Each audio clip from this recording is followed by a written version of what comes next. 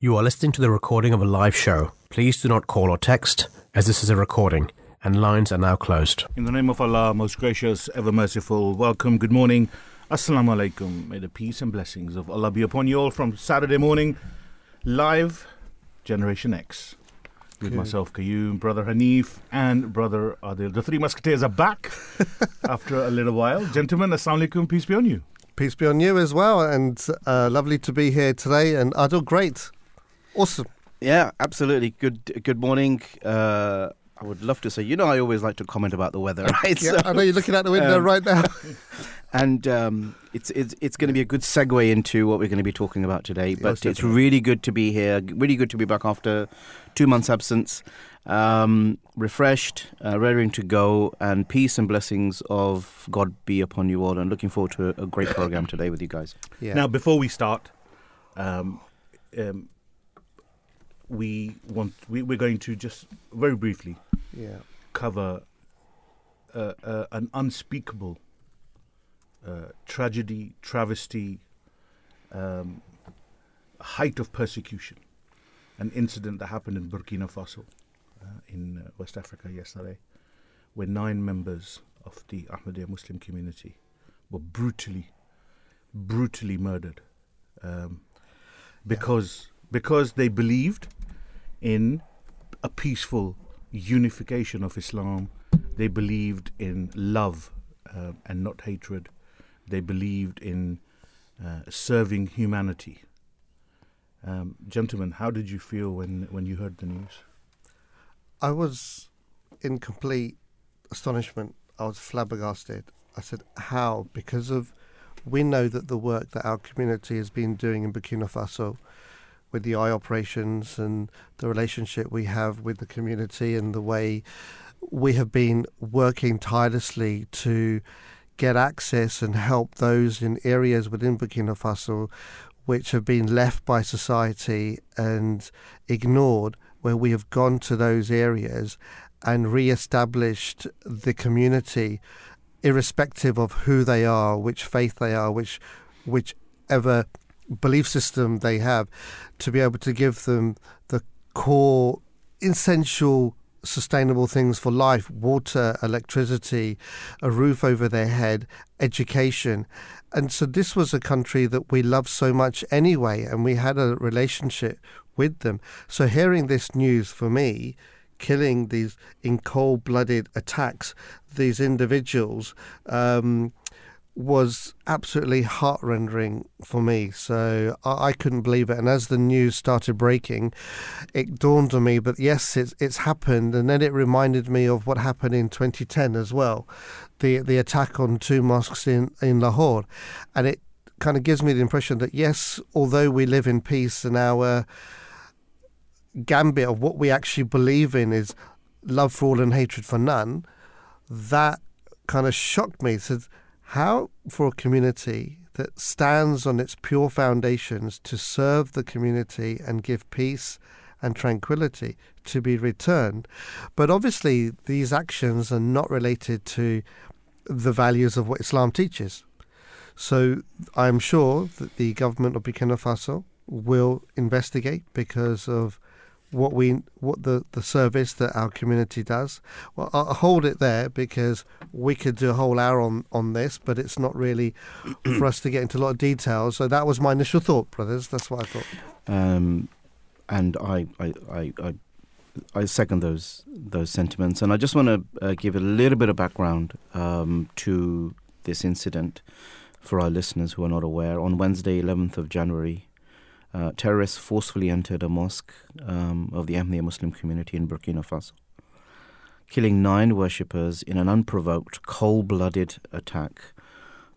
Surely to Allah we belong and to Him we shall return. I'm not going to go into any more detail, but this will be discussed, this will be explained by His Holiness Mirza Masroor Ahmad, may Allah be his helper, in the Friday sermon next week, as to what happened. But again, for me personally, it brought tears to my eyes. Like many of us, it's shocking.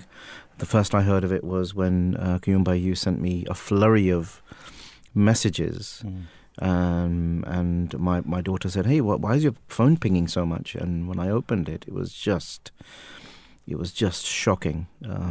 And just imagine the impact on the families.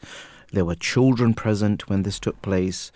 It's just, the more and more you read about it, it just beggars belief. So my earnest prayer is that may Allah reward those who have left us, and to give those who have been left behind solace, comfort and patience of this huge tragedy, not only for Mehdiabad, where this incident took place in Burkina Faso, near a town of Dori, but also for Burkina Faso themselves, for Africa, and for the world at large, where all of our Ahmadi brothers and sisters are living.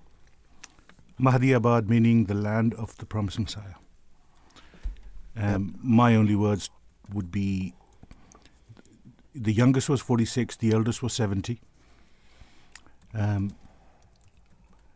The strength of faith displayed in this martyrdom is an example to all. And in reality, they may have been killed, but they will be alive forever.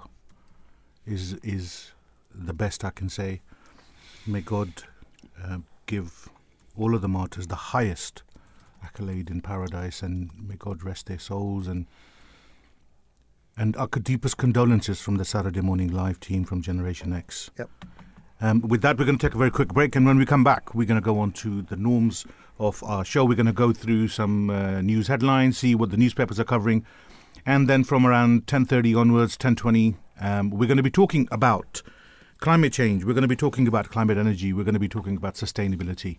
I am very happy that I have two experts with me today, which is Brother Adil and Brother Hanif, who are going to be carrying this for me, and I will be the layman for the morning, where plead ignorance when it comes to... What does that mean? You're going to put your feet up for... What it means put is my he has an feet up. excuse to be... I'm actually going to ask the questions that a layman asks all the experts and try and... I just imagine Kiyumba, sitting back on his chair, laying back with his feet on the table. With that thought in mind, go and get yourself a cup of coffee, because I know you need one now. Don't visualize that. We're going to be right back after a very brief message.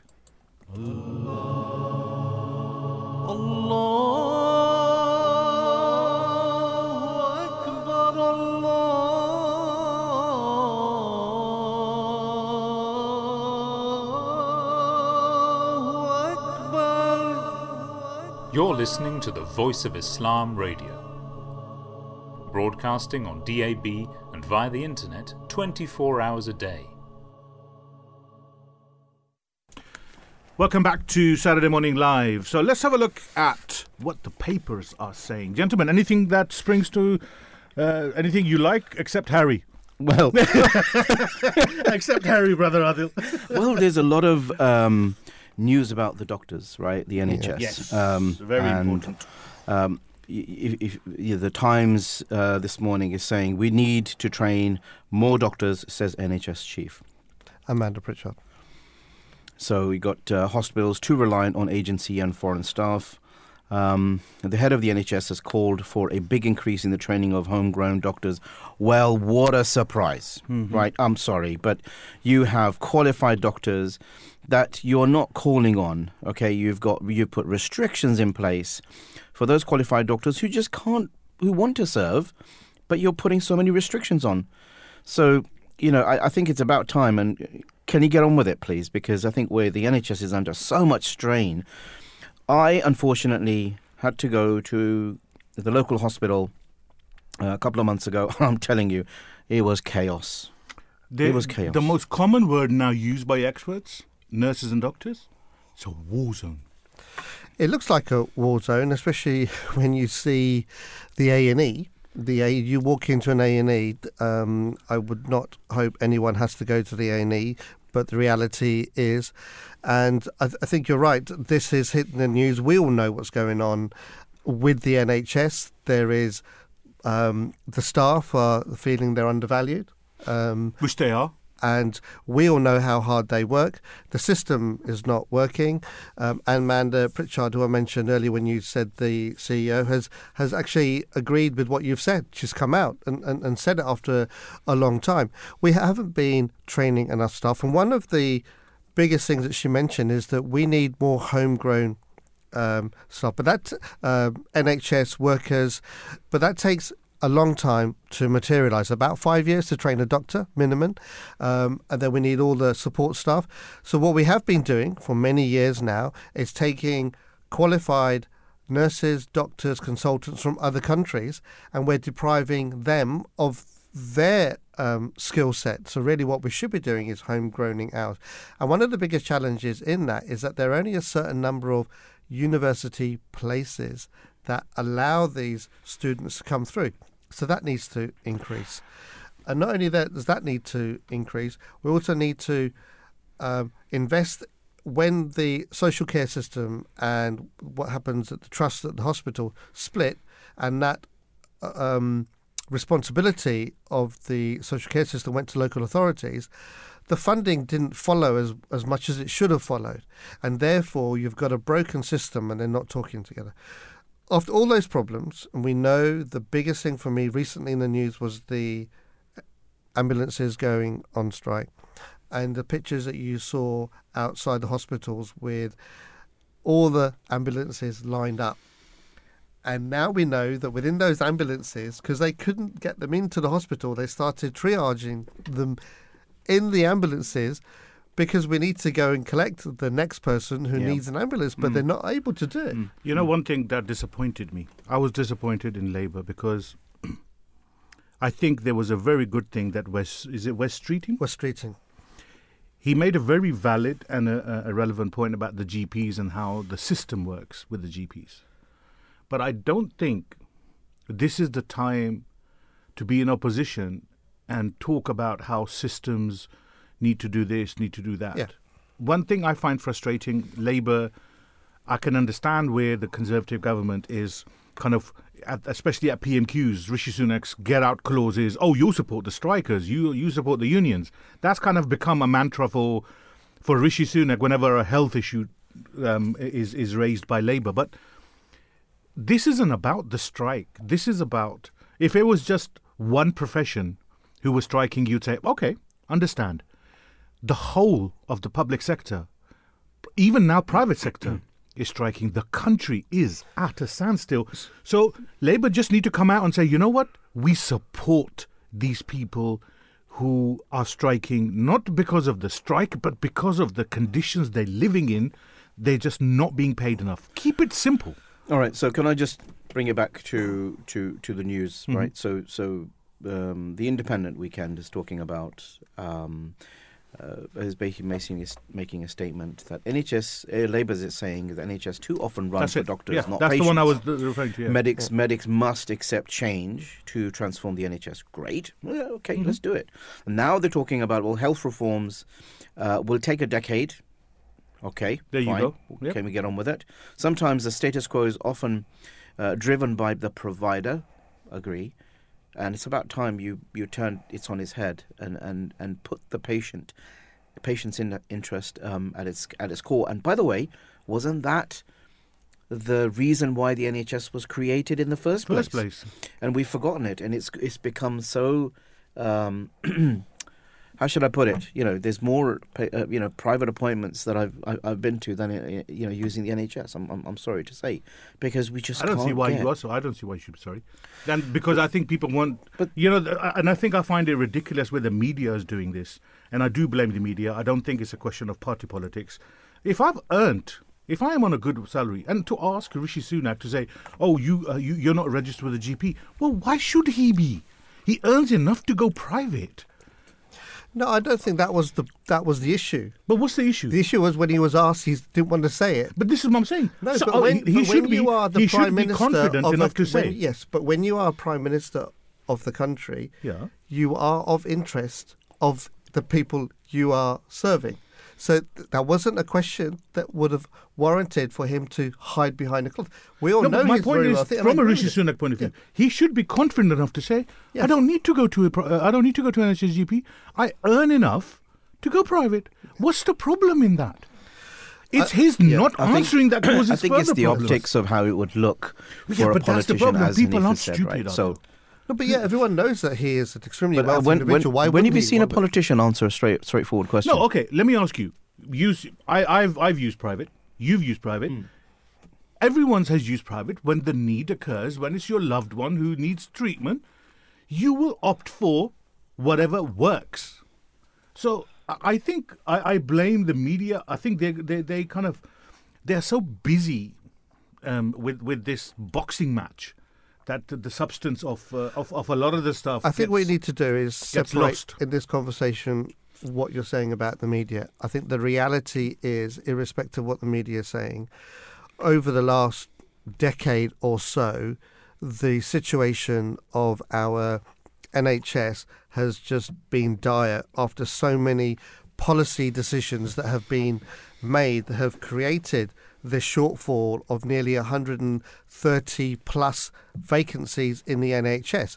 Why Yeah. are people choosing to leave the profession, and you're investing all this money, but there's a hole at the bottom? Yeah. That needs to be solved and stopped so we can get back to our service. Because what you say, I'll just finish very quickly, but we do know that 4 out of 10 nurses in the NHS are agency staff, and they charge nearly double, cost the NHS more money. And there are still many care providers that are putting profits before people. This needs to change. And I'll hold it there because I wouldn't stop on this subject. I know you would. But I'll leave But it I'm there. going we're going to stop. We're going to stop. We're going to take a very, very, very quick break. And when we come back, we're going to hand over to Brother Adil, who's going to be introducing the topic of the morning about sustainability and climate change. Do stay tuned. Go and grab yourself a paper cup. Another cup of coffee. Another cup of coffee. You need one because it's Brother Adil who's going to be taking charge. So do stay tuned and join us right after this very, very short break.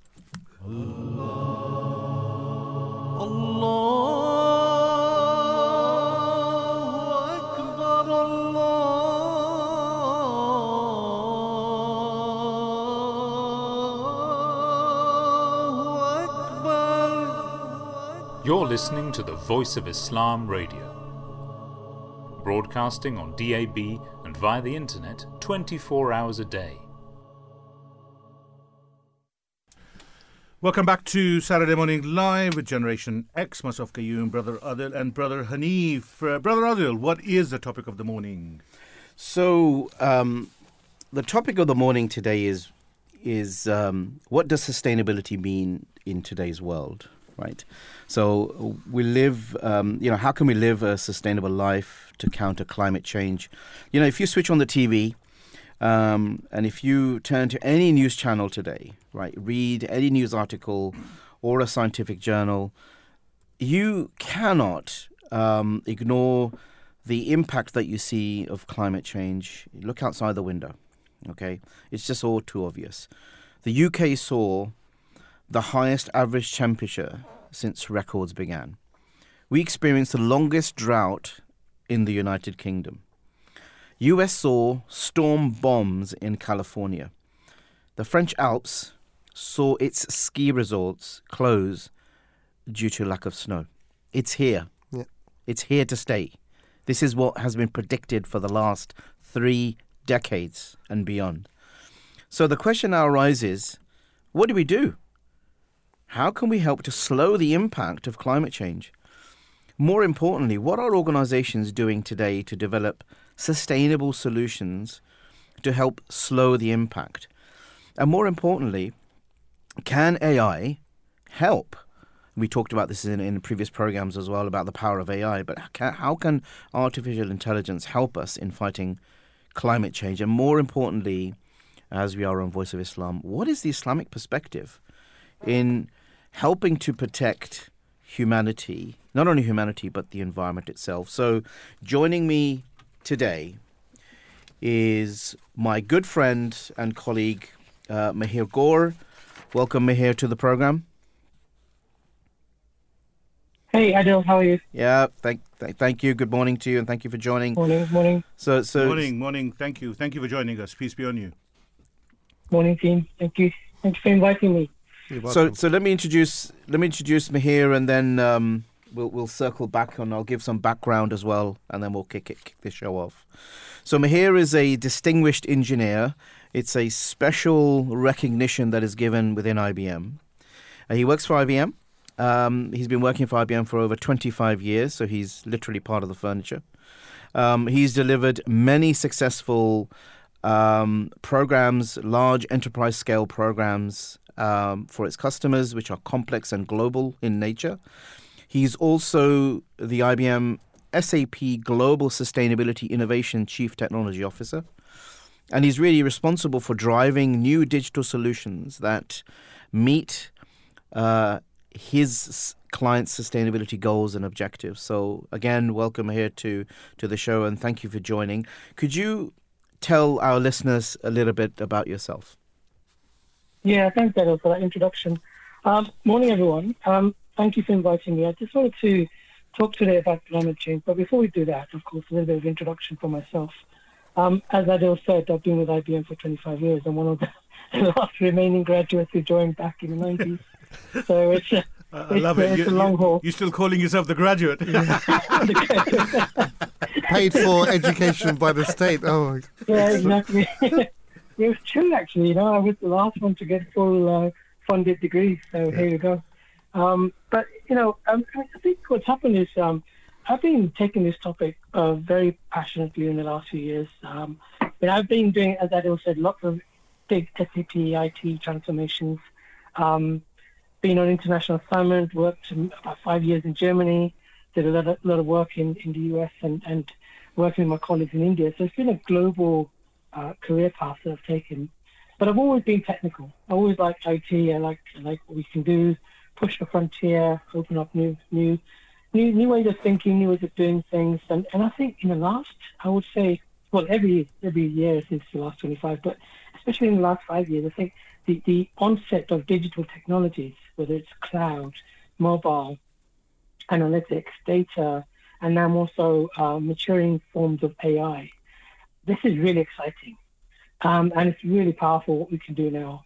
And I think with any type of technology, it's always a double-edged sword, right? You can do good things with it, and you can do bad things with it. And as technology experts and evangelists, if you like, we're always looking to make sure we do the good things first, right? And mitigate the bad things. So that's what it's about. And therefore, using technology in all its forms and varieties, putting in governance to make sure it's used in the right way. And I think we've got the tools now to combat the existential threat that we face today. Okay. Great. Thank you for the introduction. So let me just level set for those climate change deniers. So I'm gonna read off some climate emergency facts, okay, and then we're gonna kick off the program with some questions, and I'm gonna lay it into Mihir some questions, and hopefully my colleagues are going to be joining in as well. So here's some facts and figures. The publication of the 6th IPCC climate change report underlines the drastic and in some cases irreversible, yes, you heard that correct, irreversible changes that humans have made to the climate. Number one, there is more carbon dioxide in the atmosphere than any time in human history. In February and March 2021, sensors at the Mauna Loa laboratory in Hawaii, which has tracked Earth's atmospheric concentration of CO2 since the late 1950s, detected CO2 concentrations of more than 417 parts per million. Now, if you compare that to the pre-industrial level, it was 278 ppms, which means that the humans are actually halfway through doubling the concentration of CO2 in the atmosphere compared to the period between 1750 and 1800. Fact number two, we're on a path to exceeding a 1.5 degrees Celsius of warming. Now, in 2015, the Paris Agreement really focuses on, they set themselves an ambitious target that we need to keep the global warming below 1.5 degrees Celsius. Well, guess what? they ran some report models. That said, well, we need to, in order to reduce the future emission scenarios, right? So they compared it to very high emissions to very low emissions. And in each one of those scenarios, global surfaces are expected to hit at least 1.5 degrees Celsius. So when I said to you before some of the changes are irreversible, we are creeping towards that pretty fast. Fact number 3, extreme heat events have become more frequent and severe. You only have to switch on the TV to realize. So if you haven't been listening or you haven't been watching the wildfires of Australia, California, Southern Europe, and the fact that I've just mentioned at the beginning of the program, what's been happening in Europe. This is kind of the peak season for skiing, and most of the resorts had to be closed in Europe because there's not enough snow. If you look at the storm bombs in the US that are taking place, we've never seen this before. Fact number 4, sea levels are rising faster than ever before. Melting ice sheets and glaciers and warming oceans lead to higher sea levels, right? So since 1900, sea levels have risen faster than any preceding century in at least 3,000 years. Fact number 5, and it's the last one. Arctic sea ice is rapidly diminishing. Temperatures in the Arctic are rising faster than almost anywhere else on the planet. Between 2011 and 2020, annual Arctic sea ice reached its lowest level since at least 1850. And late summer, Arctic sea ice was smaller than any time in the last 1,000 years. So it's about time we did something about it. And this program is all about what do we do next. Okay, so Mahir, I guess my question to you is, we talk about climate change, but at the same time, we also hear words like sustainability. So Mahir, we hear a lot about the doom and gloom, right? About climate change and the impact it's having on humanity as a whole. I want to understand more about how humanity is working towards solving these issues, these existential issues we face today and in the years to come. Yeah, absolutely. And I think you summarized those key facts quite nicely, actually. But I want to add one more fact, if I could take the liberty, that we're into this unprecedented, uncharted territory of climate change that's happening at unprecedented rates. So much so that we're heading to something called tipping points. And that's the scary point, because we agreed a 2-degree target, the Paris Agreement, with an intention to get to 1.5 degrees pre-industrial levels in 2015 as part of the Paris Agreement. But even with 1.5, we're going to hit some tipping points, and that's scary. So there are 7 tipping points out there, everything from coral bleaching right up to Greenland ice loss, West Antarctica ice shelf, the Amazon turning into a grassland rather than a net, becoming a net emitter rather than an absorber or carbon sink. And there are several others which are quite alarming. But they're all lined up in the future. But we're talking in years, decades, or centuries. But it's hard to tell when these tipping points will kick in. The problem with the tipping point, of course, is it's irreversible, as you said earlier. So, to your point, what can we do? What are the options available to us? So the good news is that the rapid acceleration of technology and innovation has given us some really good tools to address it. First of all, you've got to be able to measure. And this measurement is all about satellite technology, using ice cores, using mud cores, and figuring out what was the composition of the atmosphere in the past. That data, that's information, that's something that you need to collect at speed across locations, across different geographies. And you need to analyze that data at speed, at scale. We haven't had to do that before, but we're going to have to do that now. Once you have that insight, using all sorts of technology, we can use predictive analytics and various types of algorithms, we come to taking the ability to take action on insight. And that's where we start to think about digital technologies. So what I'm trying to say is, it is bad news in terms of the direction of travel, and unfortunately we have still not got global alignment on the fastest way to get to net zero. We talk about net zero being the point of equilibrium, trying to move away from rampant climate change. But what we need now is action, and the window of opportunity is really closing.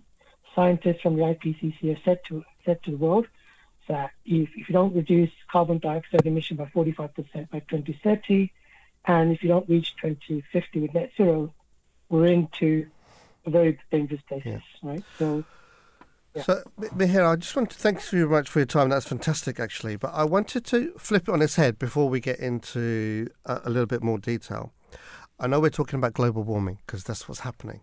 But on the flip side, when it was the Ice Age, how much degrees were we colder? It was only about 2 degrees, right? Or 3 or 4 degrees. So if you flip it on the other side, if we were the colder side of the degrees, we will be in an Ice Age. So having a slight increase in the temperature, we can see the damage it's doing. So there isn't much fluctuation by being in a global warming to being in an Ice Age. So when we talk about these small rises of 1.52 degrees, but if you look at it the other way, in an Ice Age, it was 2 or 3 degrees colder globally, which meant we were in an Ice Age. So that just kind of really gets just us for the into benefit of the listener. I think that's a very, very important point, because for people who don't understand the psychology of the temperatures, it's not the temperature we talk about every day. Oh, today is 38 degrees, it's 34 degrees. You know, and because sometimes people do get confused thinking, well, it's only right. one and a half. So anyone, can somebody explain kind of when people talk about, oh, it's increased by 1%, what's the relevance? And it is that small 1% is not relevant to your everyday temperature. Yeah, no, that's a good point you're making. So let's just make some classification here. So first of all, we talk about weather. So you turn on the TV or listen to radio, you get the weather forecast. That weather forecast is a forecast over the next 5-10 days based on satellite data, various types of instruments, weather balloons and so forth, to tell you what the atmospheric conditions are for that particular locality, city, state, region, country. And that's it. Now, other countries do similar information gathering, and today our weather forecasting capability is pretty good. We've come a long way, as opposed to looking at the red skies of yesterday to figure out the weather of today. We're much more sophisticated in terms of predicting data for the next 5-day window, 10-day window. But climate, on the other hand, is something far more pervasive, and it is a long-term pattern. It looks at temperature, precipitation, wind, humidity, but across a broader region. And it's more of a broader trend line rather than day-to-day weather temperature. So we have to make that distinction. When we talk about climate, that's a broader pattern as opposed to weather. One more thing to say, that climate always changes. You're correct about the Ice Age. We had 10,000 years ago was the end of the last Ice Age. And every 100,000 years, the planet moves through its orbit around the sun and around the galaxy, where we have planetary oscillation, which means we have periods of time where we have Ice Age and we don't have Ice Age. That's quite natural. But what's happened in the last 500 years, and particularly the last 250 years since the Industrial Revolution, is that we've, on purpose, emitted so much carbon into the atmosphere that we are tipping the balance away from this natural cycle. What used to take thousands of years to change in terms of climate is now changing in decades, and that's the scary point. Thanks, Mihir. I just want to turn to more on the solution, right? Yeah. What do we need to do to start to tackle these? Because we can talk pretty much the full show on the impact that climate change is having, and you've alluded to some of those facts, right? The question I want to ask you is, what are the priorities that we as a society need to focus on when it comes to taking action against climate change? Yeah. So there's a lot of work to do. And to be honest, this is probably the most challenging time for humanity, in my opinion, that we ever had before. Probably the biggest change we're going to have to see around the way we live on the planet, the way we look after the planet, the way we live with each other, because there is interdependency we're seeing around the world, whether it's a war in Europe or whether it's climate action, the floods in Pakistan, the storms in California. Everything's interconnected. And it's a wake-up call that we all have to take action, both individually, but organizationally as well. It's no good just doing individual action without organizational action. So the two things have to go hand in hand. So in terms of solutions then, we definitely need to reduce our emissions. We've got to wean ourselves off fossil fuels. Yes, it's helped us to get to a standard of living today. Not equally everywhere, and certainly we see a big gulf between the haves and have-nots. So it's unfortunate, and that's something we have to tackle. But we have to move away from fossil fuels because that is the cause of the issue. We need to move into more sustainable technologies, whether it's renewables, whether it's nuclear, whether it's even fusion. I know fusion has just been mentioned last year, but it is progressing quite fast now. So there's alternative solutions available around how we generate energy. And then there's other things around that. For example, how do you manage and take care of the environment in terms of biodiversity? When we talk about climate, there's a parallel problem happening at the same time, which is a loss of biodiversity. Think about the bees pollinating our crops, or think about the food web that actually helps us sustain the oceans or sustain the environment and clean water, for example. All of that is so interdependent. So we have to tackle biodiversity as well as climate change together. I mean, Mihir, if I can stop you. I mean, we have to pause here and think about this very carefully. This is not just about your garden's flooded, or you're getting constant rain, or there's no water or there's a drought during summer. This is affecting all of us on the high street as well when it comes to why is it the prices are spiking up as well, right? Why aren't we getting, why is the price of olive oil, for example, so expensive? Because the scarcity of resources, because the produce are not being produced in the quantity because of the impact of climate change. And I think that brings it really home. That fact that you just spoke, that's how to engage the people. Exactly. Because that's when climate change affects their everyday living. And that's not being done enough. That's right. Sorry, Mihir, please go ahead. Yeah, so I think there's, we understand the problem statement. Now it's a case, as you were saying, what are the solutions available to us? And it has to be a multi-pronged attack, right? I don't think there's a silver bullet, unfortunately. It has to be multifaceted. So let's begin with a couple of ideas. So first of all, we know we have to wean ourselves off fossil fuels. The growth of renewable energy is phenomenal. The cost of solar has dropped 90% since the 1970s. It's literally cheaper than coal now. And as you think of solar in particular, but also wind, we have tremendous potential. In the UK, I think it was described as Saudi Arabia of wind energy. If we use that technology wisely, there's even more capability coming through with taller and bigger wind turbines, offshore wind turbines, and location is key, making sure we tap into those Arctic and the wind flow as we see across the ocean. So wind is powerful. Solar is getting tremendously cheaper, and also there's this concept of microgeneration. We can now democratize the generation of energy. We have the ability to put solar panels in our houses. There are techniques and technologies available to not only microgenerate but also monetize that energy. So if you have surplus, sell it back to the grid, make money from it. Let's incentivize and let's have government policy to support it. But there's so many things we can do about attacking the energy crisis today. Yeah, can I just the point that you made about selling back the energy that we generate, or the electricity that we generate, for example, through solar panels, back to the grid under some government scheme. I have to say, our government has to do a lot more than what's happening today. I'll tell you why, because about 2 years ago, during the pandemic, I was approached and said, well, if you fit these solar panels on your roof, you'll be able to you should be able to generate enough electricity for your house and sell it back to the grid. Well, guess what? We did a calculation on it, and we didn't generate enough through the solar panels, not only for the house, but we couldn't even sell it back to the grid. So that really puts people off. I would want to do that. But the calculations that came up with through this third party said, well, it's going to cost you X thousand, and it will take you decades to pay that off. So But also, the government has didn't make changed sense. the government has changed the equation Yes, correct. where people would have been able to sell it to grid, but I mean, Brother Hanif would be able to kind of shed more light on that. Yeah, that's right. They changed it. I think it was about 10%. You might correct me on that, but that's now gone. The scheme gone because obviously the government is now strapped for cash in itself. So all these kind of very extensive fringe kind of solutions have all gone. One of the other things you mentioned, I really like the examples that you gave about wind farm and getting rid of combustion engines, etc.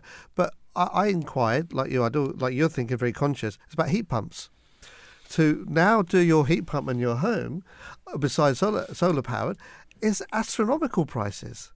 So if you want to encourage people to do it, we need more companies like IBM, for example, to say, right, here you go, we pilot hundreds of thousands of houses across the country and say, use our technology to see the difference, we'll help you buy a heat pump. If the government is strapped for cash, corporations like IBM who have that social responsibility can do it. I don't know if that is a scheme that's available. That works in Italy, because I know in Italy heat pumps it's a public-private partnership. Like a collaboration, yes. Yes, yeah, and it's working, where the people who benefit from the heat pump are given 10 years to make the payment. So it makes it affordable. It makes it more economical. Yeah. Very good. Sorry, Mahir, please, back to you. You were talking about the climate solutions and the practical aspects of it and what we need to look at. Mahir?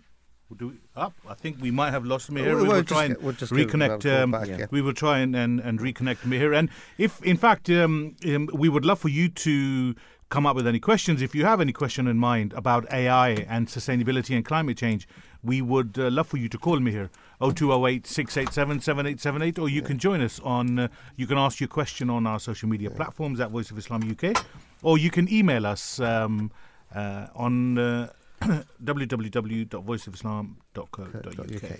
I love it. I mean, also, we'd be interested to know what people have been doing themselves, what changes they're making. I know recently there's been now announced a government policy that will come into play at the end of the year, around October, that single use of plastics will now be gone. Yeah. That's not so much for example, in retail outlets where you have packaged food that goes on the shelf. That won't be included. But at home and at restaurants, etc., they're pushing that way. Single use of plastics will go, because all this needs to happen, right? There are good quality, reusable, made out of wood. I mean, I go now conferences, for example, and they're not giving plastic; they're giving cardboard, or they're giving reasonably strong paper type utensils. Although it doesn't taste nice, but you can still use a steel spoon. But people are accepting that change. Yeah, I agree, and I know we got Mahir back as well. Yeah. I just wanted one point I want to make is this is all great, right? We're doing all of this, but then what's my incentive for the common person on the high street, right? Going shopping, going to a restaurant. What's my incentive, right? I am a selfish person at the end of the day, right? So how are you going to incentivize me to make sure that I am going to be adhering to all of this? Now, I'll tell you why. There was a deterrent that was put on plastic bags. You pay 5p, you pay 10p. That deterred people, great. But then give me a carrot, right? Do you think there is any, and Mahir, welcome back, but do you think there are any incentives out there that would really, attract me towards, what, I need to be a bit more climate conscious? Yeah, I think this is a really good point. And individual incentives and corporate incentives are essential. I'm very disappointed with government policy at the moment. It's literally lacks incentives, lack of imagination, to be honest. But if you look at what's happening in Nordics, for example, they've got a scheme that's been running for some time, the Plastic Bank, where if you're going to buy a bottle of Coke or any other soft drink, you're paying an extra 10 cents or a 10p, whatever, as a deposit. So when you finish with the drink, either hand it back to the kiosk and you get your coupon back, or you get a credit, or someone else will do it for you and they'll get the credit. So the point being is you start to clean up the environment, but you also hand back, and whatever's recyclable can be recycled. The other thing I was going to say is that this needs broader incentives. I mean, you mentioned the plastic bag situation. I think that's made a big difference. Of course, we moved on to lifetime bags, which is another problem, but still less than we had before. But one area I think we can work on is this whole concept of in terms of incentivizing our purchase of packaging materials. When we buy fruit and veg or whatever we buy from the supermarket, have a look at the material where it's coming. With single-use plastic, I mean, the government is already intending to rule that out, and ban it completely. So there is incentive now for manufacturers and packaging companies to shift to biodegradable packaging or packaging from organic sources like seaweed, for example. So there's moves away from plastic, and moving to more sustainable sourcing, and that's a good thing actually. Mihir, if I may, we as we're on the topic of plastics, this report in America, Greenpeace found that no plastic, not even soda bottles, which is one of the most used items in America, not even soda bottles, which is thrown into the recycling bin, meets the threshold to be called recyclable, according to the standards set by the new Plastic Economic Initiative, because plastic must have a recyclable rate of 30% to reach that standard, and no plastic has ever been recycled and reused even close to that rate. So and you're right. In theory, it's working, but we're not getting to the implementation and the practical bit, are we?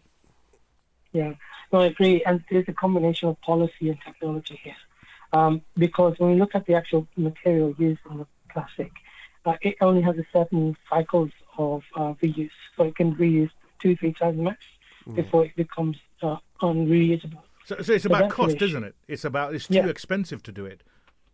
Yeah. So the way to do it is you have to incentivize the R&D work, the innovation.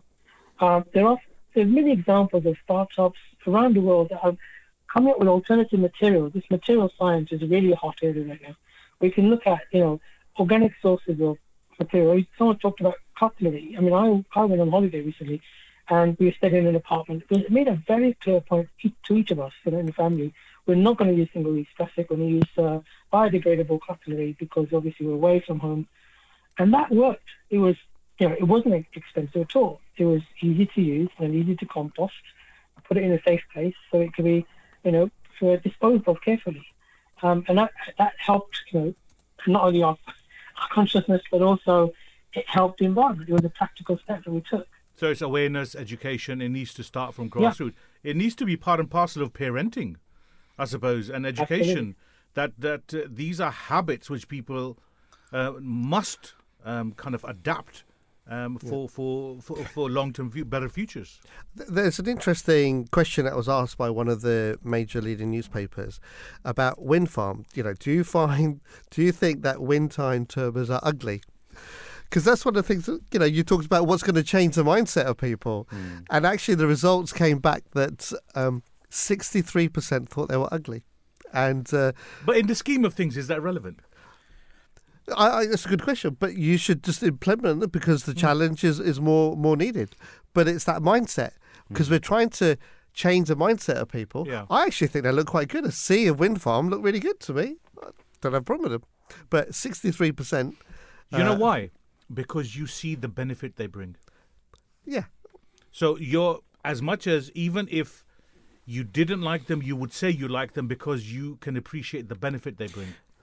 Very good point. Yeah. Because how would I, the common person on the high street, paying the bills, see the benefit if my bills go down? Yes. Yeah. And I said, wow, okay, because of that. Exactly. It's how it's right, explained. It's about the mindset. Right? It's about how it's explained. And I think the way the public is reached on it needs to change. The awareness campaigns, they need to be on TV every day. Instead of adverts, they need to be like, do this, do this, do this. Yeah. Kind of use the media in a kind of crazy way. Yeah, and again, as I said, I think there has to be a carrot for us. Because it's the carrot is you will leave a better future for your children. They shouldn't. In reality, they shouldn't be a better carrot than that. But yeah, I totally agree with because of the statistics that I just showed. That's right. Talked about in the beginning of the program. But at the end of the day, what matters to someone now in the present is how am I going to feed my family? How am I going to pay my bills?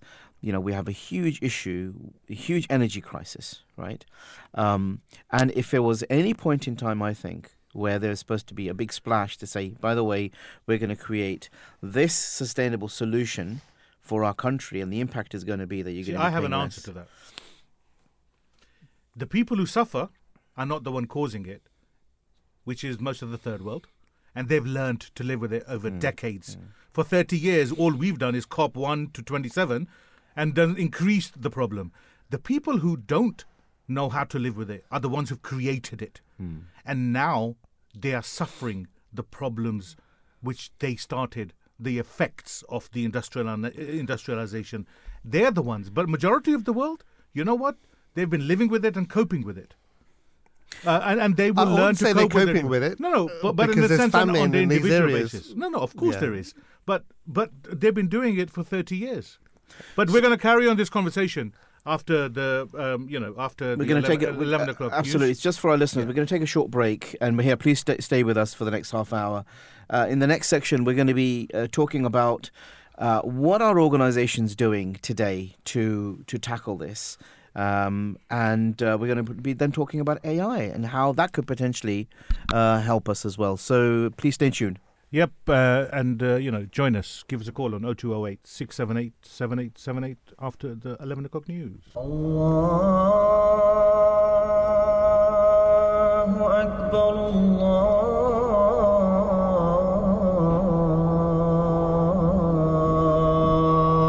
Akbar, Allahu Akbar, Allahu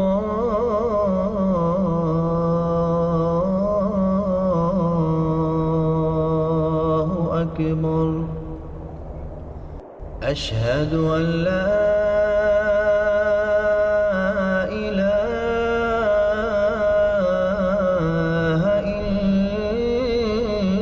إلا الله أشهد أن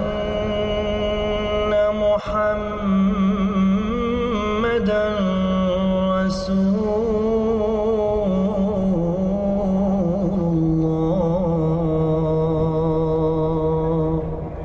You're listening to the Voice of Islam Radio. Welcome back to Saturday Morning Live at Generation X with myself, Qayyum, Brother Hanif and Brother Adil. And joining us, we've got the pleasure of Mihir Gaur, who is a specialist in AI, climate change, sustainability, a very, very experienced engineer, senior engineer at IBM, and a colleague of our brother, Adil Zafar. We have been talking about sustainability, climate change, and how AI is going to be part and parcel of the solution as to how we move forward and leave a better future for our kids and the future generations. So thank you, Karim Pay. So I guess as we go into the last half hour of this particular segment, the one question I have, and we talked about the issues with climate change, the impact it's having. We talked about some of the solutions, but Mihir, I have a question in terms of what are organizations today doing about this, because they're the biggest catalysts of change. We talked about, where you said you went on holiday and they were the first thing that the hotel, clearly stated you're going to get utensils in this way, but they're going to be more compostable, for example, right? So what are organizations today doing, which you're helping, by the way, through technology? I'm really interested to hear some of those stories. What are they doing, and what is the impact that it's having? Yeah, that's a great question. So let me give you a bit of a picture. So organizations some are enlightened and some are laggards. Okay, so we're going to have a spectrum of people who get it and people who don't. But the pendulum is swinging towards people who get it, which is great news because that's been incentivized from the 2015 Paris Agreement, previous COPs, and even in COP26 in October 21, there was Mark Carney, previous Bank of England, mobilized institutions, banks, finance institutions, so forth, to free up $131 trillion of cash. It's a lot of money, and it's all buried within various types of investments, pensions, and everything else. And that money was supposed to be, and still is, available for pivoting away from fossil fuel economy to a renewable energy economy. And that's the kind of ambition that people are setting themselves. So let's take a typical example of a company. What used to happen in the companies, they used to have the annual report for investor relations and say to investors, please come and invest in my company. I make product X, Y, Z. Here's my ambition. Here's my plan, and so forth. So that was the way they attract investment. Alongside that investment relation book was another publication called the Corporate Social Responsibility Book. That was an additional chapter. It was a bit of a tick in the box for some. For others, it was something much more meaningful, which talked about what they're going to do in a societal way.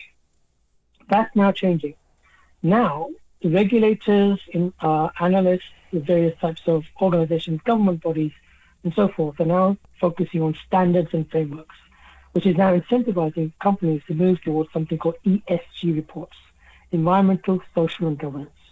Now, that's what that is. It's just a categorization of activity the companies must subscribe to in order to meet their sustainability objectives. Now, a lot of companies are taking this very seriously. It's part of their investment relations. If you open up an ISA tomorrow, or if you open up a bank account tomorrow, you might do some checks on that institution or that investment to say, where's that money actually going? Are you funding a deforestation campaign, or are you funding renewable energy? And so the thing to look for is those ESG reports. Those are very important reports, actually, now give you much more insight from a company perspective what they're doing. So that's a starting position. And then from there, we start to talk about execution or plan. What are you doing about materials, packaging, taking care of your people, looking at equality, looking at emissions, and looking at waste. But those are the three areas I think companies are going forward with. So, Mihir, just on that, we had COP27. One of the kind of outcomes for COP in Egypt was that a commitment that was done by developed countries to provide kind of financial support to poorer ones that have suffered from the damage for climate change. Is that part of the money that Mark Carney has put aside will go towards that? So that's different. And that's another big ambition. So back in 2009, we had another COP. Unfortunately, that wasn't very successful because there wasn't much of an agreement in that one. But one of the things that was agreed was $100 billion a year allocation to help developing countries, the poorest countries, to avoid continued investment in fossil fuels, to leapfrog that legacy technology, and move away from and start to adopt progressive technologies to modernize their economy. The developed countries in the global north never fulfill that. It might get fulfilled this year or maybe next year. But one of the things that came off that is this loss and damage fund. So COP27, which finished in November 2022, did agree on a mechanism for funding loss and damage. However, even now, unfortunately, they haven't said who's paying up and how much. But the mechanism is in place, which is good news. But it depends, right? There's a lot of work to be done still to execute on that ambition. Mihir, I have a question, and it's a question that is something I was asking the brothers in the studio, and they said feel free to ask because no one's really been able to give me a satisfactory answer. When diesel cars were brought in, the governments went, "Oh, diesel is the best thing since sliced bread. The future is diesel." And then a couple of decades down the line, "Oh, it's the worst thing. It's killing us." Now we're talking about electric, but no one talks about lithium. The extraction of lithium poisons water. It's already done. I mean, they've tried it in Argentina where people have died. In fact, supposedly, allegedly, villages have died because where they found lithium, they tried to extract it and it poisoned the source of the water.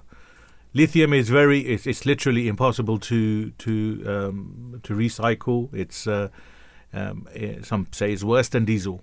Is it the solution? Is it or is it another stepping stone? Is it a money-making thing?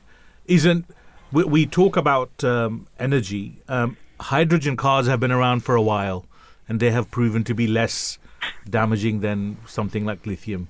What is happening? Is it not big corp kind of looking at money, or is lithium really the solution? Yeah, that's a very good question, actually. There was, so I think I'm going to break that answer down into three parts. Please. So what went wrong with that? What went wrong with diesel? What is lithium all about? And then I'll touch on hydrogen. So on diesel, you're correct. In early noughties, we were all told go for diesel. The energy density is higher, the range is longer, the amount of productive use of your car will be longer, so you can do much more mileage with fewer fill points. However, over the years, what we saw is a couple of bad things happen. One was cars were becoming less efficient. They were cheating on the emission standards from the EU CAP and other standard setting organizations. And there are some notable examples of cheating going on with emissions. Then what we also found out is that nitrogen oxide is a very, very, very difficult substance. It was actually quite dangerous. It generates particulate matter, PM matter, which actually goes into the atmosphere. You absorb it into your breathing, into your lungs. Its molecular size actually damages the tissue of your lung fiber, so actually creates this tremendous amount of problems for your health. If you're asthmatic, I'm asthmatic, it's hell, right? It really is bad stuff. So diesel became the enemy, and then so people started saying, okay, let's shift to petrol, let's shift to hybrid. And that sort of happened over the last 10 years or so. Now, with lithium on the table, the thing about electric cars, Elon Musk was, I'll credit him where credit is due. He really pushed the envelope around EVs. I mean, he was, if you saw that documentary Nod Player, tells you a very good story about his history. Definitely. But what he's done is he's picked up on lithium. It is high density. It's widely available. It's cheap to access and produce. It's very pervasive across the Earth's crust. So it's not like a rare earth. It's quite available. The challenge is the governance and the control points around extraction from mines is out of control and has been for years.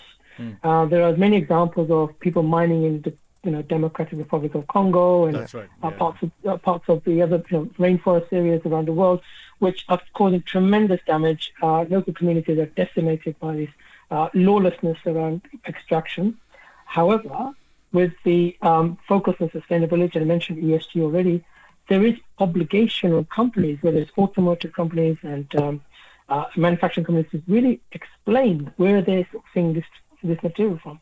Not only lithium, but other types of metals and raw materials. How are they getting it? It's not just the upstream vendor, upstream supplier, but where are they getting their stuff from? Because this impacts their ESG record, right? So if they want to look good, get access to the information, start disclosing, and if you need to make decisions around supply changes, then change the supply chain. What about the poisoning aspect of the water source when mining for lithium? It is. Yeah, exactly. So if it's uncontrolled mining, which is what is happening so far, then you have tremendous risks around the local water table, safety concerns, health issues, lots of, and remember, lithium in the periodic table is reactive metal. You mess around with water, you're into dangerous situations. So you've got to handle with care, right? Yeah. And so it is a volatile substance. It has to be extracted safely. Because of the rush toward the EV, and we understand the rush because we need to move away from fossil fuels. But if you do so in an uncontrolled way, you have these secondary impacts. Is it a long-term solution or is it a stepping stone? No, I think it's actually evolving. I wouldn't say it's the final state. Okay. If you look at the latest papers, we are moving to solid-state batteries soon, which will have faster charge times. You won't have to wait, 3 hours or 6 hours for charging your car anymore. You can charge your car in 10 minutes. I mean, that's the future. Okay. Wow. It's being adopted, and some manufacturers are looking at it. I would say I don't have an EV car. I'm just waiting for version 3 or version 4 before I get one. But I would say it is evolving. I think within the next 2 years, you're going to see some tremendous progress steps taking forward here. Yeah, Mihir, thanks for that answer, because that was a really critical point in many of our discussions right. with me Yeah. and Kayum about Yeah. climate change and sustainability. And, you've really hit the nail on the head there with that one. I just wanted to take it another way because, you mentioned about your holiday and how you can, how you decided to be a bit more user friendly. But there is this new trend of ethical travel companies, isn't there, that are choosing to give travellers the opportunity to give a positive contribution to their destination by holidaying in sort of areas where they can really get into the kind of nitty gritty of, like small group adventures. And I think one company that comes to mind is Intrepid Travel. And there are many others as well. But do you think that's another way to change the mindset of people? And do you think it's only the youngsters that are really open to these type of ideas to go on holidays, say, do a trip from, I don't know, say, for example, you could go from a trip to go and see Kathmandu from a trip from Delhi and how you would do that and how you would travel. Or, you could go somewhere to undiscover mountains and live like you would live as someone back in the days, from A the nomad, pagans, right? Or a nomad. Do you think these are kind of ways we can change the mindset of people to enjoy? Because obviously, the reason why I say this, if we do go through and we do not solve this problem, we will end up having to live like that rather than choose to go on holiday and live like that. No, that's a good point, actually. And, if you think about holidays, traditional holidays, it's extremely resource intensive. Everything from the flight to the hotel and the amount of waste that's generated in the whole experience. So we might come back with a nice suntan and a little bit of a mental refresh. But the impact locally left behind, it can be substantial. So there is a trend towards ecotourism and sustainable tourism, where the idea is not just turning up and experiencing the environment that you're in, which is a good thing, but also giving back, right? So the idea is to engage with the local community, engage with them in terms of sharing experiences, engaging with the culture, immersing yourself in that environment, living like how they live, but also contributing and making sure that you don't leave behind anything that is wasteful, right? Yeah. So minimize your footprint when you're in that location. Be respectful as a guest, right? If you turn up in my house, be a guest. Don't trash the place. So that's the idea, It's just, Yeah. I love it. like justice travel, isn't it? It's brilliant. Absolutely. Exactly. Cause and effect, right? So you've caused, you've traveled one thing to I was this. going to say. Yeah, go on. Sorry, I was just going to say one thing.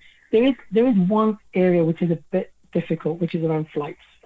If you think about the average flight, whether it's to the Mediterranean, long haul, wherever you might go, flights are very carbon intensive. There is a big market out there around carbon offsetting. I would be cautious about that. Be careful how it's offsetted. There's a lot of marketing companies say, look, hey, pay another $10 or £10 and we'll plant a tree. That is a little bit, okay, good idea, but I need to see some governance around that.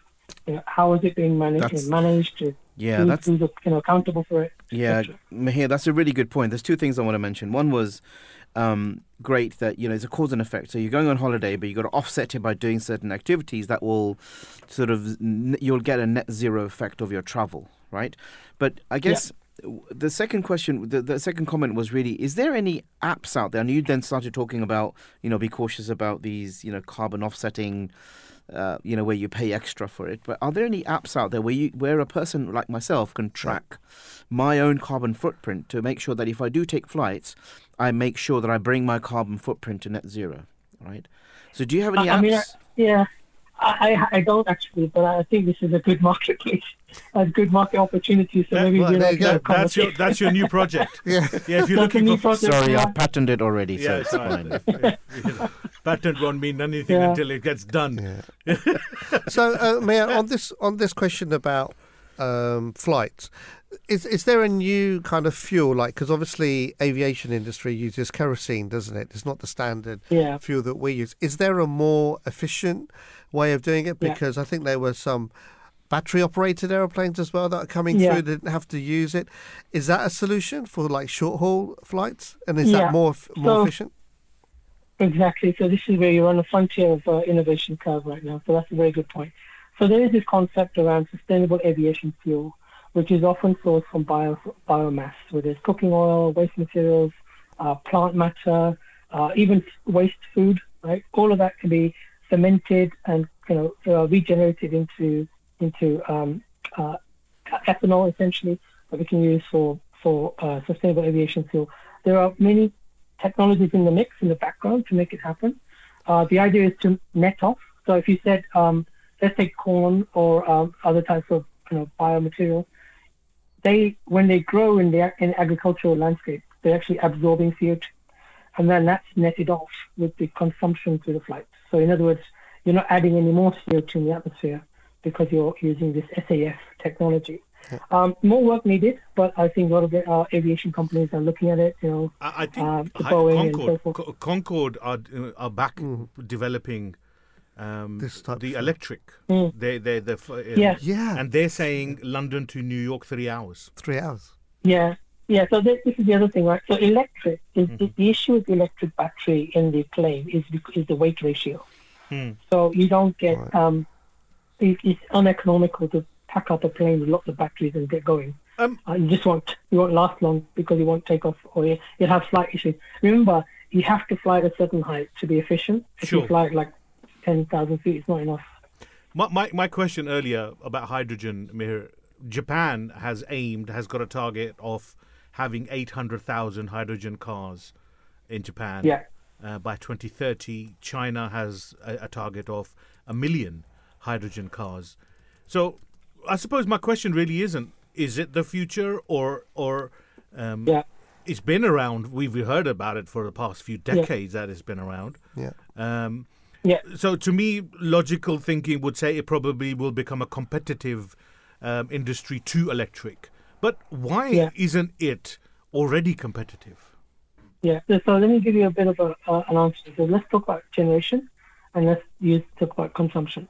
So in the generation process, there's different colored hydrogen. You might have heard of it. It's called, gray, blue, green, pink. That's right. And these different types of hydrogen is depending on where they're sourced from. So the one to go for is green hydrogen, which is from renewable energy. Like wind turbines, you use energy from wind turbines to generate electricity, to then use that in electrolysis to separate oxygen and hydrogen, and then you use that in the hydrogen fuel cell for the car or the vehicle. It is expensive, but it works in the most least impactful way. The other colors I mentioned are coming from either fossil fuels or nuclear. Now, with that done, you then go into the downstream process of consuming it. The problem with cars is that there is an efficiency issue. Like you have to, get the hydrogen fuel cell just set up.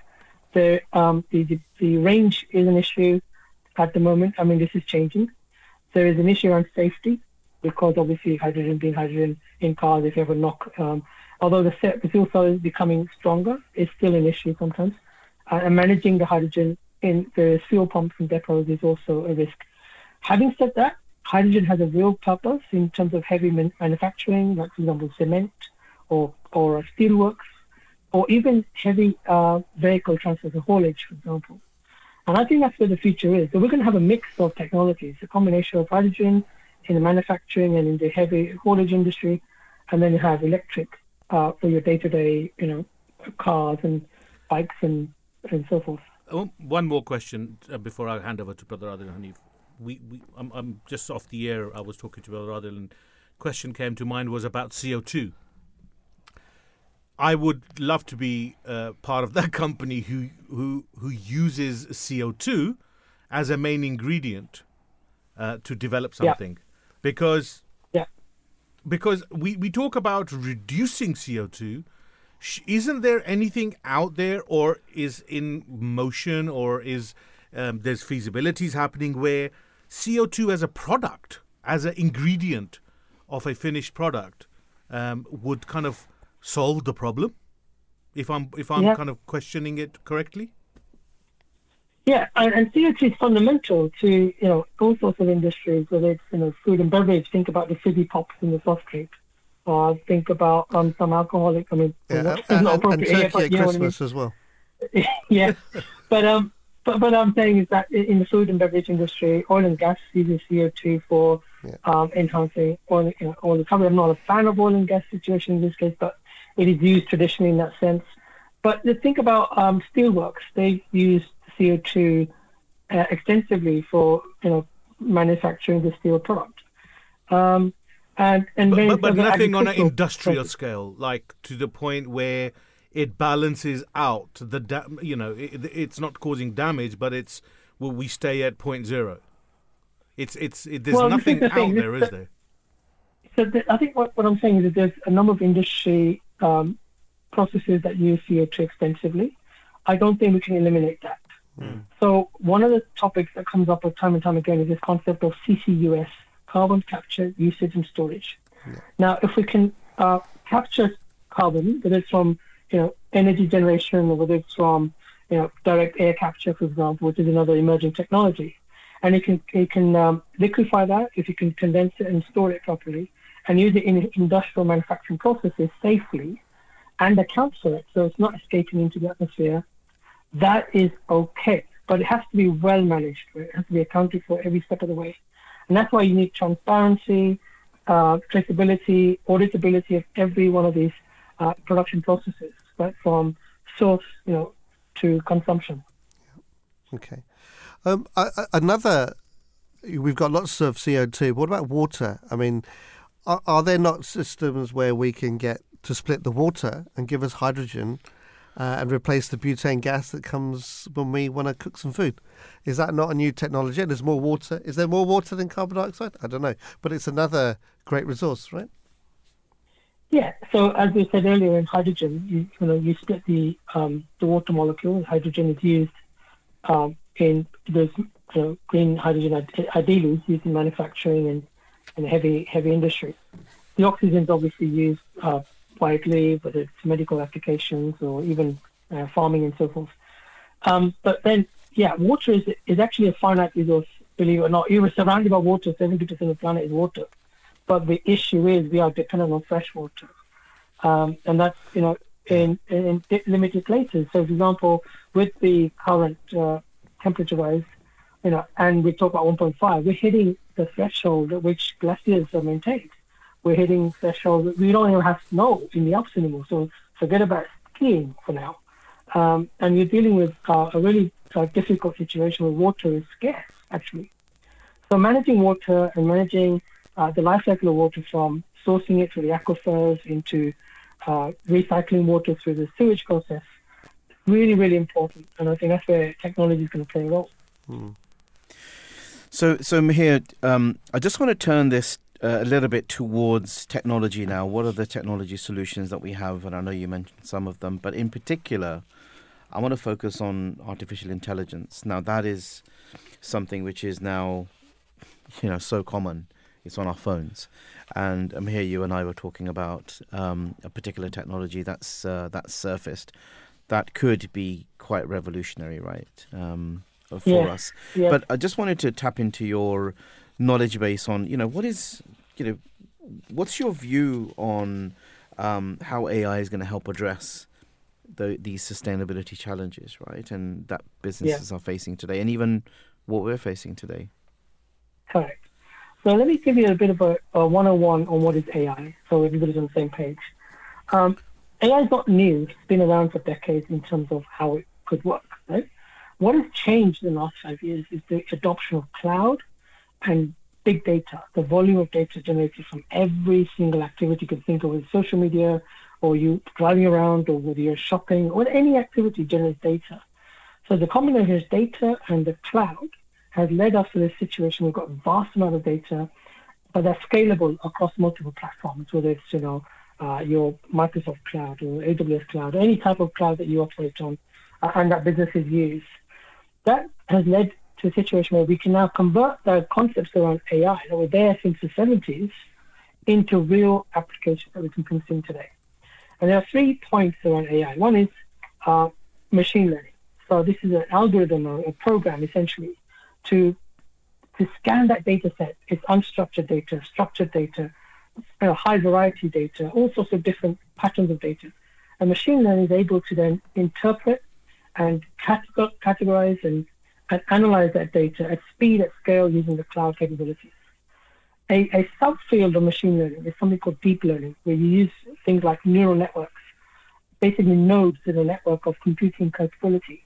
So to really go into a particular vertical silo and understand really how that works, whether it's image recognition, whether it's video recognition, and then from there start looking at patterns and make predictions. And on the back of that is another concept called reinforcement learning, where you train the algorithm to get rewarded for correct analysis, and you disincentivize it for incorrect analysis. So, carrot and stick, to give it to the algorithm to say, hey, that's a great cat picture. Wrong, that's not a cat, that's a dog, and so forth. And so you start to train the algorithm with vast amount of data, and it takes a bit of time, but you can automate a lot of this training through machine learning, through deep learning, to the point where you get very sophisticated forms of AI now becoming quite clever. In the past, an AI would be something like, run this app, or book a reservation for me at a restaurant or something, using a booking application. But today, you have sophisticated chatbots capabilities. And I think what you were alluding to is a recent announcement that came out in November 22, which is from the OpenAI group called ChatGPT. And this, to me, and I've been looking at this all week, actually, it's my favorite topic for the last couple of weeks, that this is a step change in the level of interaction and conversation you can have with a chatbot.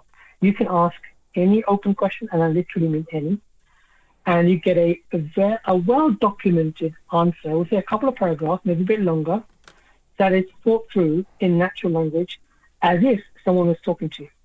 That's what's scary. So we're in this domain of natural language becoming quite pervasive with chatbots, using vast amount of data, using machine learning and AI to give you information at speed, at scale. And by the way, every time I ask this question to the chatbot, I will get a response in less than 2 seconds, right? So it's that scale that is revealing. I read, in fact, one of the reasons why I contacted Brother Adil was the day I heard Radio 4, BBC Radio 4 did an extensive a show on exactly what you've just said. The response time of the chatbot was phenomenal. Yeah, exactly. Do you think that would worry many people? Well, it did, which is why I contacted Brother Arthur. and I asked about who's Watson. Yeah, exactly right. Yeah, Watson is the engine behind all of this 5 years. But what I want to ask is, do you think that government has a responsibility to put in policy to say very clearly that you are talking to an artificial intelligence, because they're trying to make the voice sound so much like human that you're unable to work it out? And many times when you're doing a search engine, it asks you, I am not a robot, and you've got a ticket, or it asks you some intelligent questions. I'm sure the artificial intelligence will be able to work that out anyway, right? So I know, exactly. Yeah, you're right. I mean, this is where governance is. So currently, policy and governance is lagging behind technology, and there's a widening gulf, right? And I really believe that our policymakers need to really get up on top of this, because they're going to get left behind. The innovation curve is moving at pace. ChatGPT, the next versions in the next couple of years will be doing far more capability. So, you're right. Unless we have some guardrails and controls and guidelines, policy statements in place, we might get into unintended consequences, which worries me, right? It's something Elon Musk talks about sometimes in a big sense of the word. But we do need to have sensible, responsible AI. One of the things we talk about in IBM is responsible and trusted AI, which is all about putting governance and stewardship. So having accountability of the data set, declaring what trained data is used for generating the AI, and being transparent around the usage and the use cases. And how good are you policing yourself? Well, this is the thing. It's for us internally. It's a violation of our code of conduct. We call it, business conduct guidelines. We sign it every year. If we misbehave on AI, it's a sackable offence. So we have very strong controls internally. We need to keep that on top of that. But also more broadly, as we go to customers, we say to customers, we don't ever own your data. You own your data. You're responsible for it. You give permission to us for us to use it and train it for the use cases you have in mind. I'm sure a lot of people will ask the question, what's the source of knowledge of chatbot? And this is where end of the day, someone's got to be giving it the information. Yeah, and this is where this transparency and trusted AI and trusted data is essential. Because you're right. If you ask a question, asking weather forecast is one thing, but if you're going to ask about making predictive analytics and say, what is my sales data going to look like in 6 months' time, or what is should I promote person X, Y, Z in this role? And if you've got bias in that AI baked in because some analyst decided that a certain color of person is more preferable than another, that's wrong, right? And we know that's wrong, but that sometimes gets baked in. So we have to be very, very careful and mindful that we put in policies, control points, checks and balances as we develop the training data and then develop the AI algorithm. So when somebody calls up and talks to chatbot, what's tomorrow's lottery numbers? I wish I knew that. It is something people will do. I mean, we are talking. I mean, I think it's a relevant question that Brother Hanif asked about regulation, because we know whenever there is something good, then there's the opposite element where people will abuse a system, people will manipulate, people will kind of use it in a bad way. So, what's the pros and the cons here? This is where, again, it goes back to this policy statement, and we have to have this. If you think about one example, I'll give one example. A few years ago, there was rampant use of data, personal data. Your data, my data was rampantly used by companies. Your location, you went shopping here, you bought that, you bought this. Company knew about it, and it was uncontrolled. The EU came up with this concept of GDPR, right? So the policy change that says you have to be giving the individual the right to forget their data or forget that you have their data, for the right to forget was important, the right to declare and transfer data back to the individual was important. And if it didn't comply, it meant 4% of revenue of your whole company would be the penalty. And if you're dealing with the likes of the big tech companies, that's a lot of money, right? Penalty. So that became an incentive to behave. Okay. And that's the kind of thing we have to do in the context of AI. So Mihir, just to bring you back to AI, are you aware of what work, obviously you would be, of what work IBM is doing in terms of climate change using AI in particular? Yeah, no, absolutely. And this is where I'm really keen to talk a little bit about this. So there's a number of areas, right? So think of every single industry we work in. We work in the industrial sector. We work in CPG, consumer products, retail. We work in utilities and so many other financial services. Every one of these industries we work in, there are some common use cases and there are some industry-specific use cases. Just calling them out one by one. So predictive analytics, commonly used, ability to look at data sets, predict next 1 month, 6 months, 1 year worth of analysis and say what can be done to optimize throughput, profit, productivity and so forth. So that's the type of analytics there. In the context of sustainability, of course, when I start looking at things around supply chain disruption or how to reduce your emissions, how to reduce waste, using predictive modeling to do that safely are the kinds of use cases we're beginning to see. Similarly, in the manufacturing process, how do you predict the consumption of energy? Right? If you reduce your energy footprint, that means less cost, more efficiencies, less waste. Similarly, in the supply chain, 80% of emissions come from the supply chain in general. So what can we do to decarbonize the supply chain? And use predictive analytics, environmental monitoring, looking at asset base, your factories, your warehouses, reduce energy consumption, and really start thinking about reducing cost of storage when it comes to managing the supply of goods and materials right through the supply chain. And the last example is probably forecasting how energy, particular renewable energy, will help reduce your emission footprint or carbon footprint. We know renewables can be, intermittent because, it's ups and downs. Sun is not always shining. So can you offset that with battery technology? So you have a constant supply as you start to operate your business. And using AI to predict peaks and troughs in that whole energy consumption model is another use case. And it goes on and on. There's so many other examples I can give you. Fantastic. Listen, we've almost reached to the end, and I know you need to drop off as well. I really appreciate the time that you've given today. It's been enlightening for me, certainly, and certainly for my two colleagues here. It's been an honour and a pleasure having you. Even though they've been saying that, drink lots of coffee, I don't think you nodded off once. It was about coffee. Was about you, not Mihir. And we were 100% engaged. Exactly. Absolutely fantastic. Yeah. A pleasure. Great to have you on the show. I really enjoyed this session. I really enjoyed it. Well, we hope to have you back, Mihir. Yeah. I mean, artificial intelligence is something that we know is the future. It is part and parcel of our everyday life. So we would love to have you back while we continue with the picking and talking and picking points out and try to educate and make people aware of the benefits of AI in their everyday life. Yeah. So thank you so much. Brilliant. It's been a pleasure. Okay. I know you have to run, so wishing you a fantastic weekend. Peace be on you. Thank you very much. All the best to you guys too. Thank you. Thanks. Thank you. Cheers. Okay. Bye-bye. So just to finish off this conversation about sustainability, I think it's really important to also look at, what does Islam say about sustainability, about protecting and caring for your environment. And I want to read off a few hadiths, which are the sayings of the Holy Prophet, peace and blessings of Allah be upon him.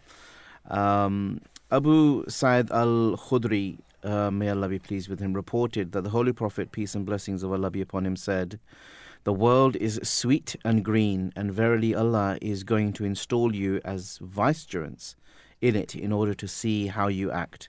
That's from Sahih Muslim.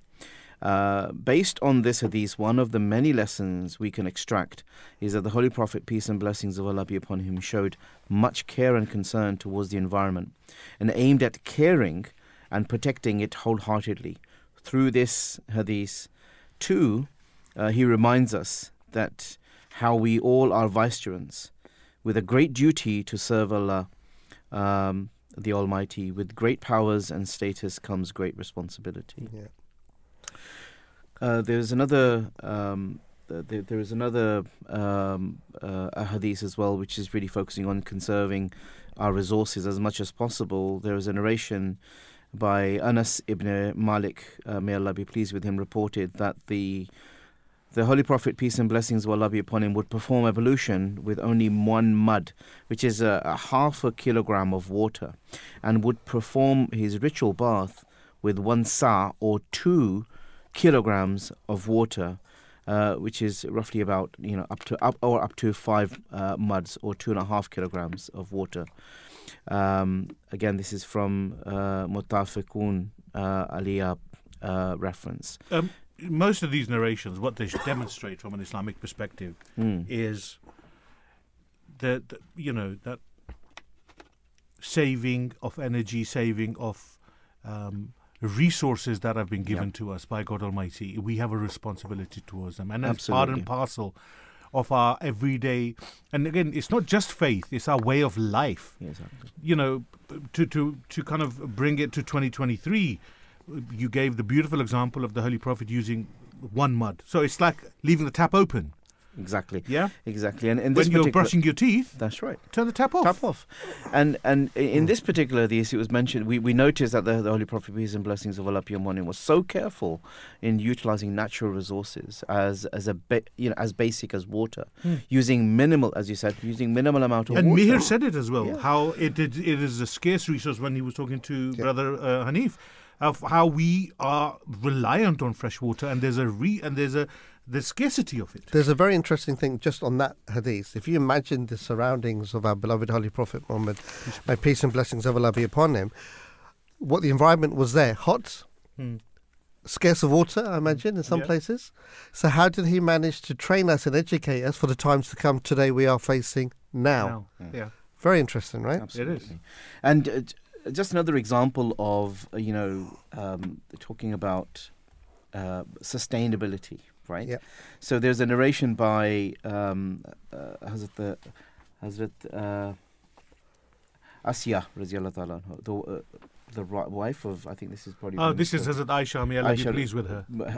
Basically what she said was that the Holy Prophet ﷺ would do what he would do in the house, and she replied to the inquirer that, he did what one of you would do in his house. He mended sandals, patched garments, and sewed. Right. So what we can infer from this is that this does not necessarily mean that we have to use the same things until they wear out, but to look at how we can work towards sustainability. We have to be conscious of the things that we use, buy, sell, create, and consume.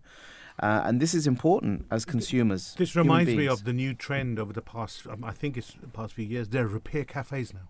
Yeah, amazing, huh? There are repair cafes, which I think started in Amsterdam, in Holland somewhere. This lady started it, and now they're going. I know in Europe they're catching on where, we had got into the bad habit of ain't working. Let's throw it. Let's go and get a new one.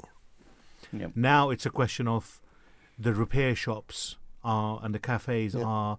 It's like, well, it will cost you. Insurance companies tend to say it's beyond economic repair. Mm. We have started to use that at home. Let's throw it, get a new one.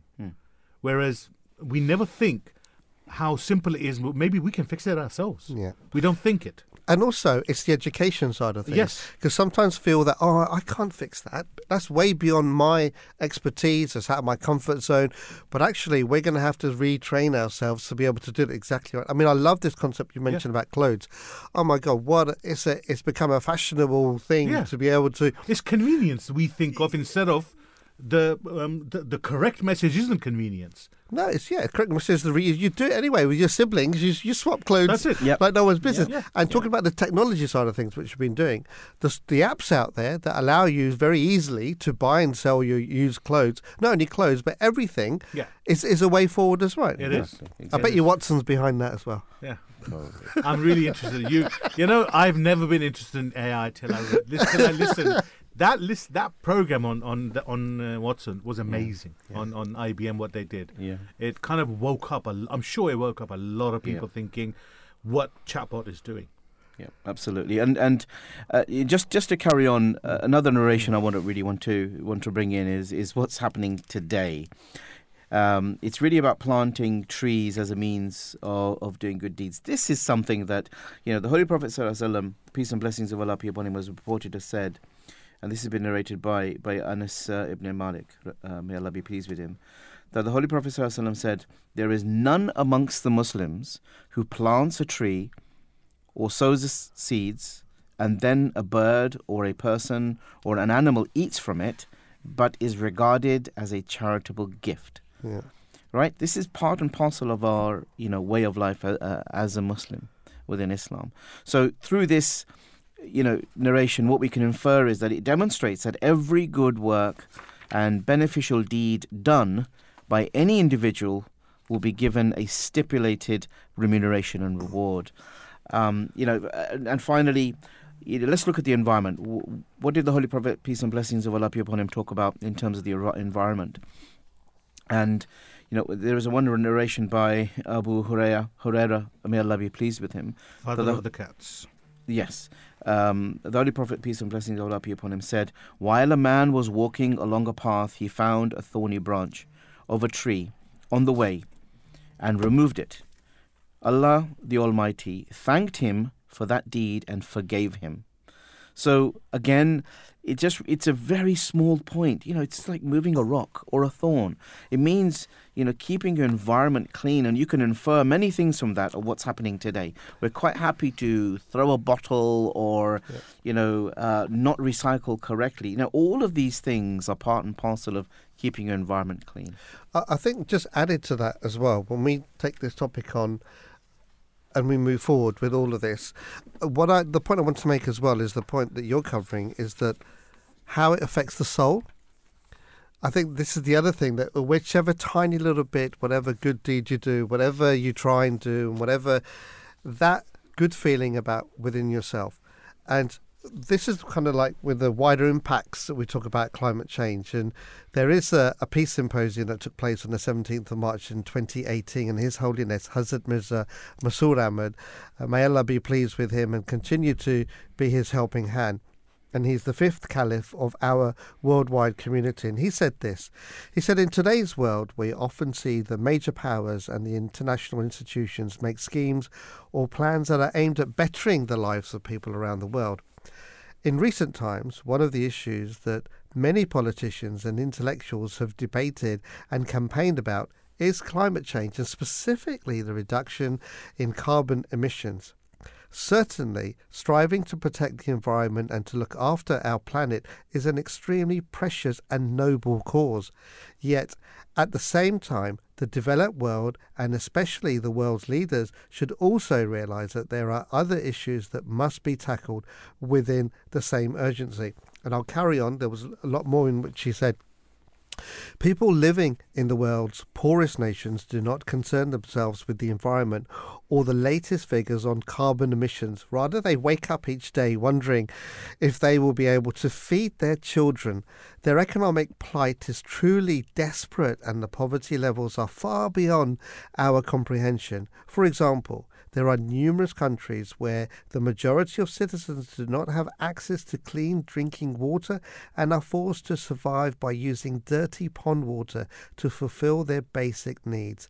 Even that, too, is not easily available. Rather, women and children have to travel each day for miles on end to collect for their families, which they carry home in big vessels balanced on their heads. And we've all seen these type of pictures, haven't we, on news reports, and this is Our Holiness just explaining this more. And there's a little bit more in which he said we must consider such hardships as other people's problems. Instead, we must realize that the result of such poverty has severe implications for severe applications for wider world and directly affects global peace and security. The fact that children have no option but to spend their days collecting water for their families means they are unable to go to school or to attain any form of education.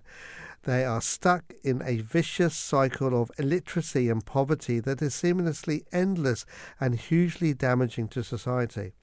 Today, their poverty and hardship is compounded by modern technology, through which even people living in a war-torn or deprived parts of the world are able to see the comfort which with people in developed countries are living and the opportunities that exist for them. Witnessing the great disparity in their circumstances compared to others is cultivating further agitation amongst the local people, and these frustrations are preyed upon by extremists who entice the impoverished with financial reward by promising a better life for their families. Similarly, the targeting of illiterate youth means that the extremists have free rein to radicalize and brainwash them. The extremists take advantage of the fact that the rulers of those countries have more often than not failed their people. Wow, what some fantastic words there. You mentioned, Brother Adil, the narration of the Holy Prophet, peace and blessings of Allah be upon him, about the planting of the tree. His Holiness, I think, started this scheme some years ago of planting of the tree, and I think it's been a tradition since the promised Messiah, on whom be peace, from him all the way through the caliphates of the Hazrat Mirza Masroor Ahmad, the fifth head of the Ahmadiyya Muslim community, and I think under the guise of, was it Humanity First or Ahmadiyya Muslim Youth Association, 1 million trees within UK, or exceeded that number, have been planted under the guidance of His Holiness, hasn't it? That's right, and this became a Ahmadiyya Muslim Association led initiative as well. So all of the auxiliary organisations within Ahmadiyya Muslim community took part in that. The reason I mention it, because we the Ahmadiyya Muslim community is not just about reading out verses from the Holy Quran and narrations of the Holy Prophet, but it's in what we've been taught about by the promised Messiah. It's a living religion. It is about we do what is said, not just say it and then move on to, it's not just lip service. Sure, by example. But I just want to go back to what Brother Hanif has just talked about, and what His Holiness is, and he talked about a cyclic effect. Yes, he started off with the climate change, And it just brings everything back to... He connected everything. It's just amazing how deep his thought is on, look, you're talking about climate change, which is really important, but look of the impact that is happening on the people on the ground. Yeah. And it's forcing them to... He's talking about, people are not being able to educate themselves because they're too busy trying to survive, and the extremists are then preying on them, and it's just a vicious cycle. The thing right on that point there at the end where he talks about radicalization, and this is what we're seeing in these war-torn countries. This is why they're not coming out, because it's to those leaders those extremist leaders are using it to their advantage. So the country stays deprived. It's going to take a lot of time and effort and support from the countries that have stability to go and help those other countries to actually get stability in those countries and back the right leaders with the right intentions, not that always for their own interest. That's another issue that we need. That's another wider topic altogether.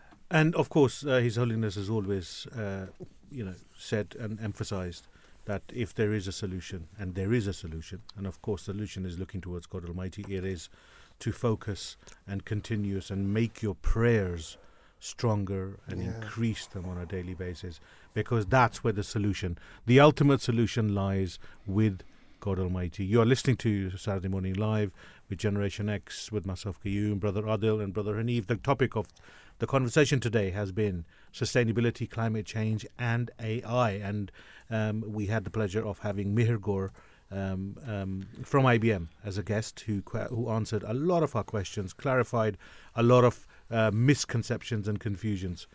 Gentlemen, if I may give all of you guys a minute each or a minute and a half. Brother Adil. It's been great to be back. We started off with some somber news, a reality check on life. Yeah. And we started to talk about sustainability. There is a lot of doom and gloom about the climate change, but it's about time we acted. And I hope that we've given some fruitful thought for our listeners about we'll what we be need carrying to do. this on, won't we? The AI thing, I think, is a must, isn't it? I think you love AI, but I think it's more about how to apply AI in a positive way in all manners. And I think maybe this is an opportunity to explore that a bit more. And we should definitely be inviting Mahir and to the show again to talk about the impact of AI on climate change. And I know this is something that is core to what IBM is trying to do from a sustainability perspective. But again, we have to start to, and as you said, the Ahmadiyya Muslim community is about doing, not just talking. Yep. And you will see that in all walks of life, and it's demonstrated by the leadership of His Holiness Mirza Masroor Ahmad, may Allah be his helper. Brother Hanif. Yeah, I think we're going through a change and a realization, and after every moment in the world's suffering, solutions come out. If you imagine in the early 18th, 19th century, we come up with solutions like the X-ray machine. We came up with things like penicillin, insulin, which had fantastic results on the world. And I think through today's discussion, I think we're seeing that although we are suffering all over the world and climate change is actually reaching its tipping points, as Mihir said, so we will find solutions. It just needs people like us and people like Mihir talking about it to change the mindsets of people to come up with solutions, because we are at a point in our society today where we are hurting, suffering, and a solution needs to be found, and the political will is so important here. Thank you, gentlemen. I think a fantastic program. Really enjoyed it.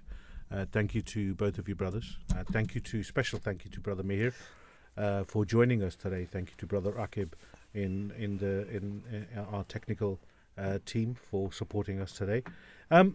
If you have a topic in mind that you think that you would like for us to cover, we would love to hear from you. 0208 687 7878. Feel free to call us and let us know, or share with us what your thoughts are on what you would like to hear from. Islam is a religion which covers all aspects of our life. So we would we would look to entertain any topic that you might have in mind. It is coming up to the hour. Thank you to Brother Adil. Thank you to Brother Hanif for joining me today. Thank you to all of us, all of you for listening.